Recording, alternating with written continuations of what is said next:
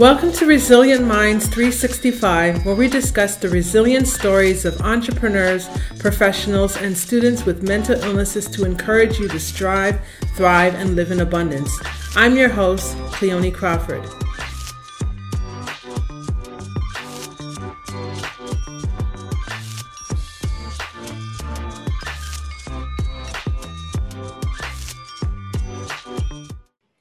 Welcome to Resilient Minds 365, where we discuss the resilient stories of entrepreneurs, professionals, and students with mental illnesses to encourage you to strive, thrive, and live in abundance. I'm your host, Cleone Crawford. Today, guys, we have a wonderful guest here for you. We have Daniel Cullen. Who is Daniel Cullen? Well, Daniel Cullen is a peer outreach worker in the Durham region. Daniel's multiple diagnosis has led him down a checkered path as a man living with many mental illnesses. Being diagnosed with 22 illnesses has led him to many institutions as he fought to find his way to sanity. Now he is a leader in the mental health and poverty community, making a difference. So with that said, I now present to you Daniel Cullen. Nice to meet you, Daniel. Hi, Cleone. Hello, everybody else who's there. How are you? I'm doing great. And yourself? Good. Been a busy Monday. It's Monday. Everybody, the weekend's over and the system's back running up again. And so Mondays are always busy in the community. That's true. So with that said, we'll go right into the interview. So Daniel, tell us a little bit more about your profession, what you're doing now, and and how you're helping. One of the biggest things I'm doing right now is I am the community engagement director of community engagement with New Life Neighborhood Center, the assistant director to the food bank, and the director on the board as far as community engagement goes. There, I run a program called helps facilitate a program called the SLIP program, Self-Empowerment Livelihood Improvement Program. And it's a 12-week program that we take people through. Plus, I developed a peer support hub resource center that's working in where I work. And so we train people to re-engage themselves in a sense of hope. And then we give them the supports and walk with them through their support. So that's one thing I do. I'm also a peer outreach worker that work directly with the homeless community in Durham region, engaging that community to access the resources that are available through the Mission United Backdoor Mission, the hub that's in downtown. I run the GAP committee with Regional Councillor Rick Kerr, where we take the voice of lived experience, connect it with professionals, and we find the gaps in the system and then fill the gaps in the system from a perspective of lived experience. So those are a few of the things I do. I'm a preceptor of nurses with York University, and I'm a supervisor of social work students with Durham College, and I'm just a simple man. That's what I do.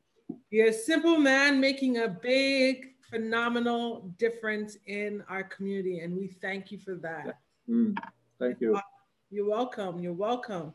So this is going to be an interesting question that I'm going to be asking you, going straight into the interview. What is your mental health diagnosis? When I spent 25 years on the streets as a homeless man, and 9 of those 25 years were diagnosed with multiple mental disorders. So I was a transient homeless man living on the streets with multiple mental disorders. So I came up through a rough part. They diagnosed me with bipolar, sociopath, bipolar, the worst kind. I think it was 1 or 2. I can't remember. The one is where you go manic and depressed. It's crazy. Mm-hmm. Chronic depression, there was another one, clinical chronic depression, suicidal ideation, sociopathic tendencies. It goes on the list. But when I first started to come to terms with that, why I had this mental breakdown and ended up in such a mental state, I started a legal action against an organization which got me all my medical records. My lawyer got all my psychiatric medical records. Nothing held back. It was everything that the nurses and the doctors wrote about me.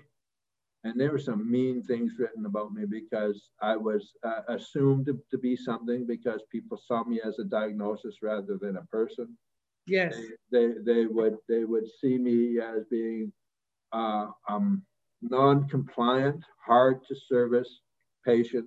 I had more trips to lock up I can shake a stick at.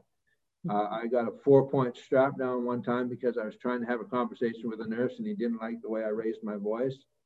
Next thing I knew, I got a cold white and I got a 4-point lockdown. So my mental illness has been extensive. I've been in multiple hospitals. I've lived in 6 or 7 long-term care group homes. I said I'd been in an institution with little hope I would ever recover. So that's where I was, and mental illness governed me, and I didn't govern myself, and I was erratic, and I was erratic in my behavior, erratic in my emotions, angry, rageful anger, chronically depressed, always wanting to die, and then flipping between really happy and really sad in a day.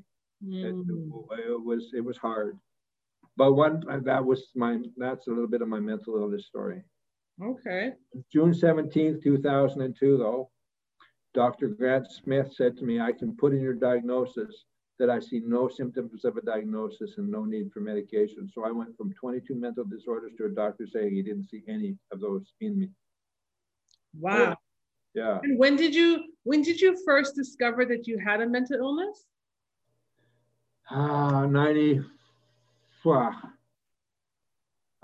Probably 98, 99, 97, 98, 98. When I was having constant trips of trying to die and ending up in the hospital, and I was in a drug and alcohol rehab program in Edmonton, Alberta, and I was freaking out, so they sent me to the hospital. When they sent me to the hospital, I got somewhat of a psych assessment. I don't know, but they put me on I can't remember what it is. Chlorophyll? No, that's not chlorophyll. Anyways, it was a big, nasty psychiatric pill that put me on my butt. And yeah, and when I kind of came to in the emergency room, I decided I don't want to wait any longer. I walked home, and while I was walking home, I realized that the whole reason I was in the state I was in was because of a post-traumatic stress disorder that I had almost 20 years, 25 years prior, 22 years prior to that. So what started out as post-traumatic stress disorder, uncared for, spun around to 22 different things. So yeah, it was in probably 97 in Edmonton, Alberta in the wintertime. Wow. And then I started to cry. Then I started to really cry. Yeah. So tell us more about your story of resilience, how that your mental health restored resilience. Tell us what exactly did you go through to go from 22 to a bill what's that? Nothing. Yeah, it's been a ride, trust me. And it's like they said I was crazy, and I said no, I wasn't. Now they're saying I'm not crazy, and I'm saying maybe I am.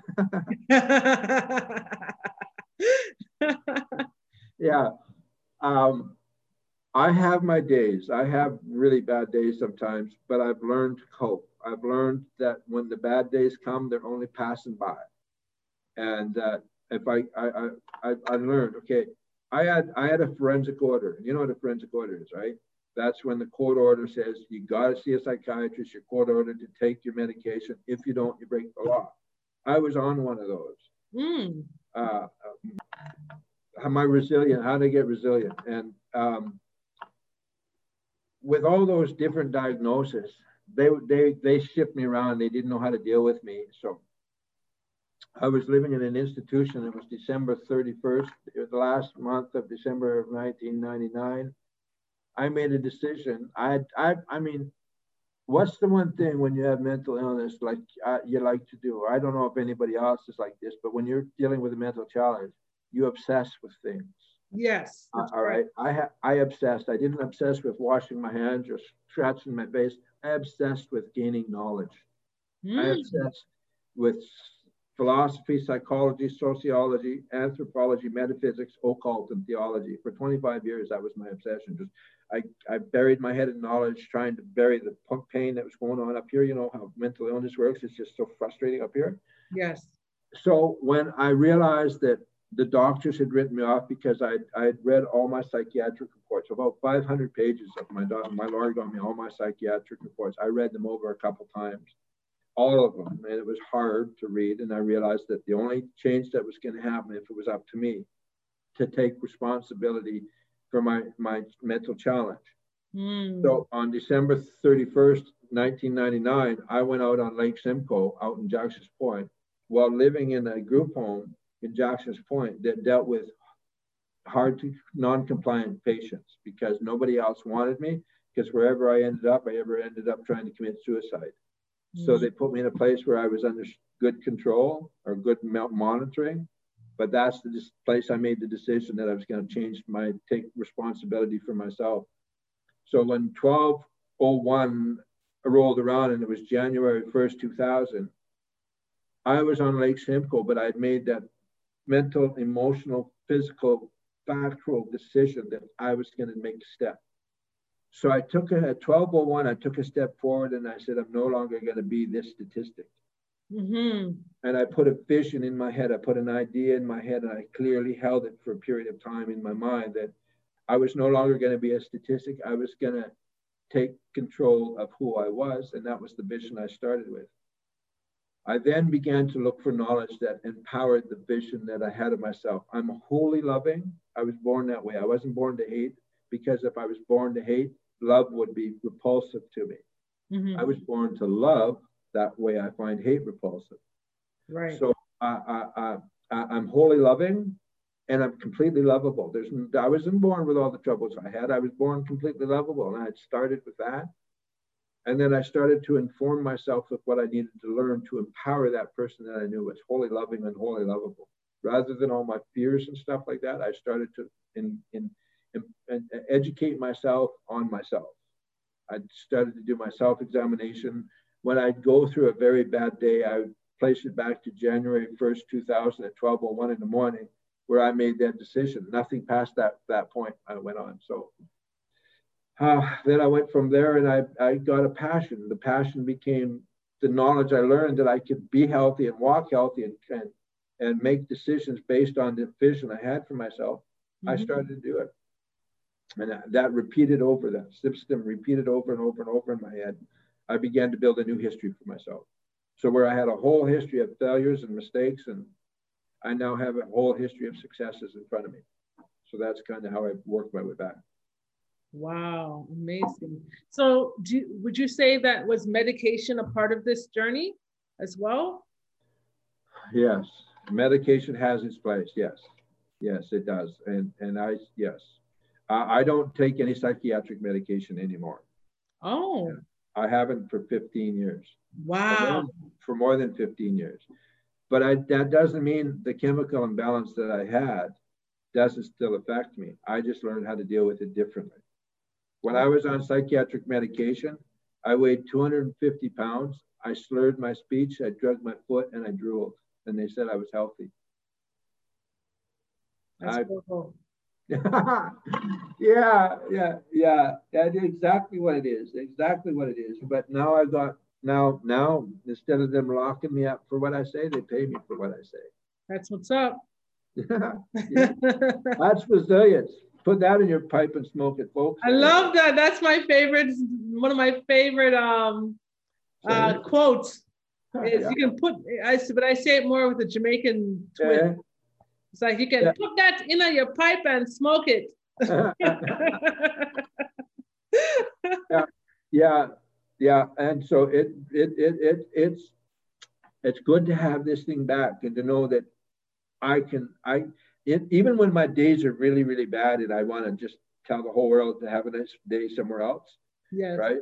I realize that I'm in control of this and I govern my behavior. And when I want to go off and I'm going to go off, I go off somewhere else. rather than going off in front of the people because they have no sense of humor. Okay, wow. So tell me, what did you have to do specifically to overcome or bounce back from your low points? You tell me all the resources that were helpful to you. The resources that were helpful to me? Well, number one, my faith has a very strong place in that, but faith in mental illness can be quite a tricky thing. Yes. Because doctors get all freaked out when you say, I have a faith, right? Oh, don't do that, blah, blah, blah. Doctors can put it in, you know, they can have a nice day somewhere else because their idea of health and my idea of health are two different things. So I was on the medication for a while, but I didn't quit the medication immediately. It took about 30 months before I stopped the medication. And in that first 30 months, I did the work necessary to build the framework around me where I could cut back on the medication. So when I shouldn't say cut back on the medication. One day I took it, the next day I didn't. And I stopped taking 3,000 milligrams of psychiatric medication a day for years. Wow. And nothing. I almost died. I was so sick. Pill sick. I was medication. The drugs was coming out of my system. I was really. I could have died. I don't recommend anybody does that. No, you have to do it with under the care of a doctor, so that they can kind of slowly ease you out of the medication. Yeah. And I should have done that. But when I did the legwork around me, because when I was in my mental health state, the bad state, the challenging state, my coping skills were down here, but my problems were up here. So I couldn't even them out.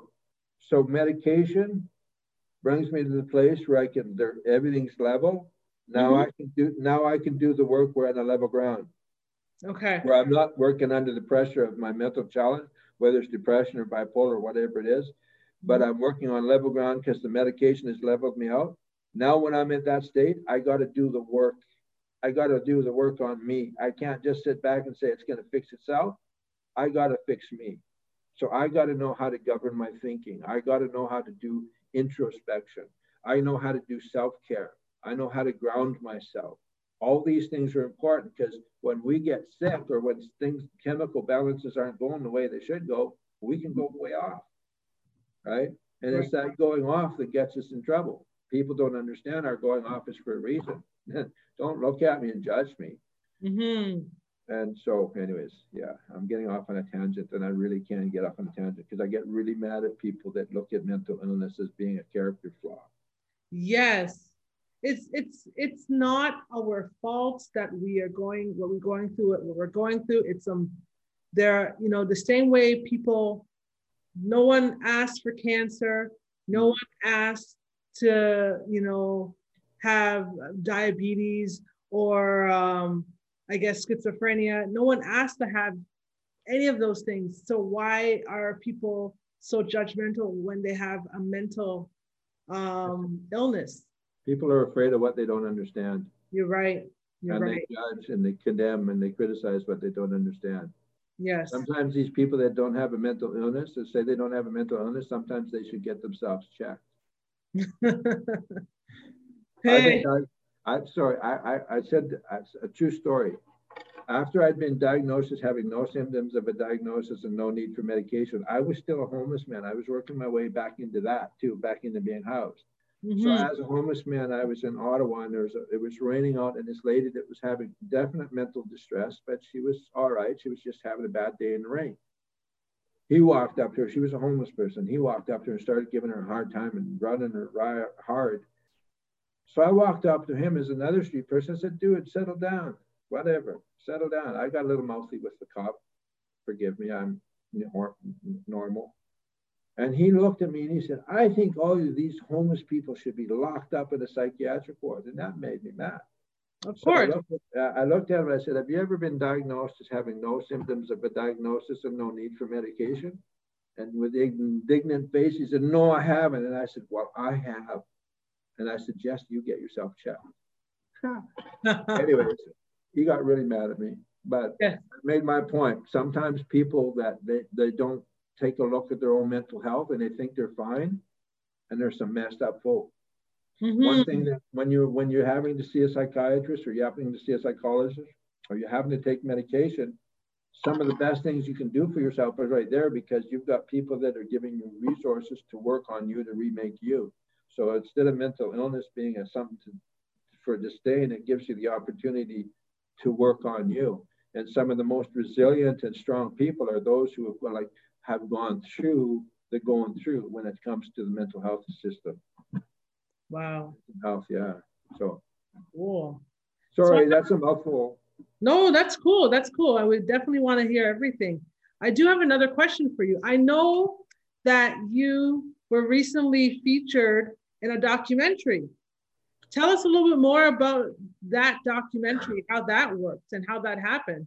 That is the work I do with the organization I do, New Life Neighborhood Center, is we are really big on building the community and building up the people that we work with. So it's just not giving food. We want to give service. And when we give service, we want to get to know the community, and so on and so on. So we do a whole range of things. Well, the organization caught wind of it, and they have a program called It Is Written Canada. So they decided, they heard I've given my story, my full story a few times. It's a story I can give a lot. And it's an empowering story, so I'm not ashamed to share it. And I've learned to hone my story because it can be more powerful. So asked me to do an interview with me, and they took me aside about a month ago, and they did an hour-long interview. And it's living on the cold, hard streets with the heartbeat of madness, and it tells my story of 25 years of living on the streets. And it's documented and in the can, ready to go. It's playing this Saturday at 11 a.m. on CTV from Newfoundland to BC, right across Canada. Amazing! That's exciting. And then not only did you have this one, you were also in another documentary. Yeah. Mental health is the church's business. Oh, that one. Oh, sorry. Yeah. Mental Health is the Church's Business was put on by Elaine Spencer, and I've known Dr. Spencer and Hyacinth Brown. Well, I've known them for a long time, and so I was asked to do a presentation and tell my story of my mental health story in a documentary called Mental Health is the Church's Business. And for church folk that are listening to this, yeah, it is the church's business. And some people got to get off their high horses and quit criticizing and condemning people that have mental illness, because some of the worst places you can go to get judged the worst is church. Oops. Right. Yeah. Oh, sorry. I'm being a gentleman because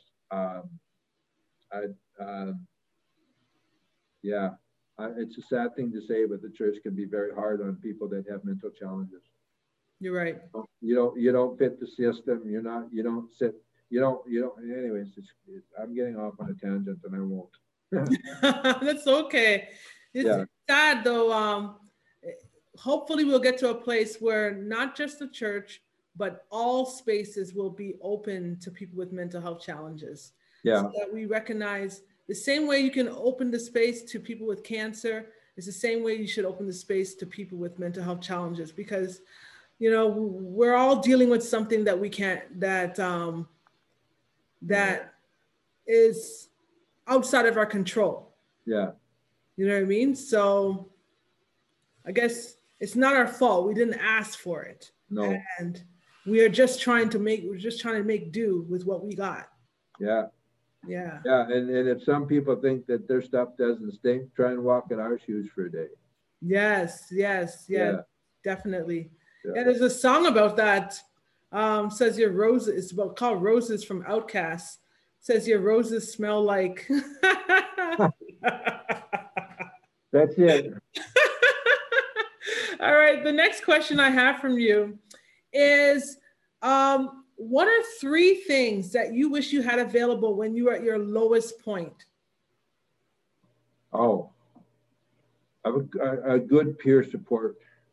Someone who understood what I was going through and could walk with me and not talk to me or at me.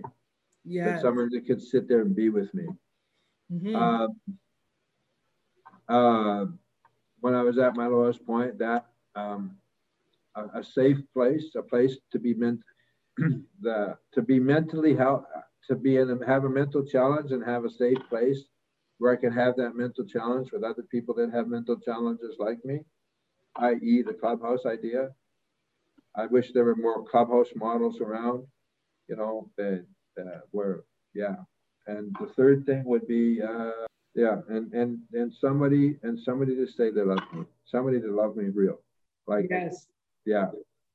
Even, and I'm not talking about relationship love. I'm just, because you become very, hey, just friendship.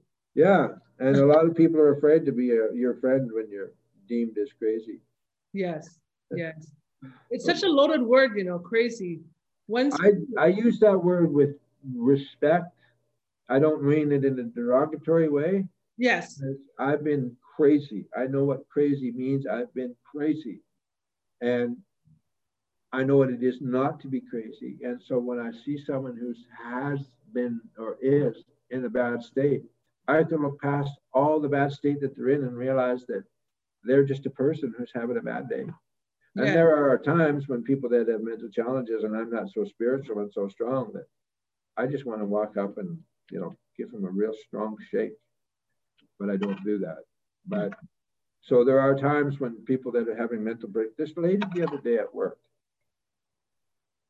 she's standing in the corner of the lot. I'm outside with all the community, and all of a sudden she just stands there and she lets out a blood-curdling scream. She just screams at the top of her lung. It was a mental health thing.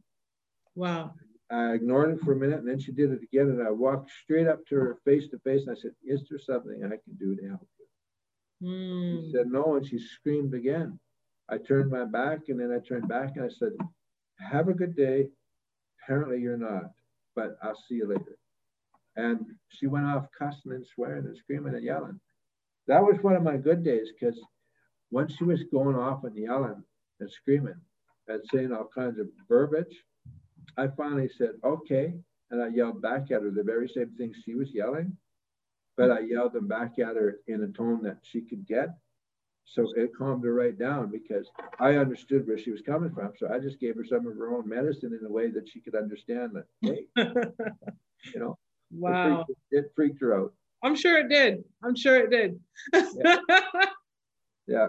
They leave me alone at work. They let me do my job, but I'm eccentric. I'm not crazy. That's the word, eccentric. I was just about to use it. I'm eccentric, yes. Okay, so what words of hope can you give to our listeners?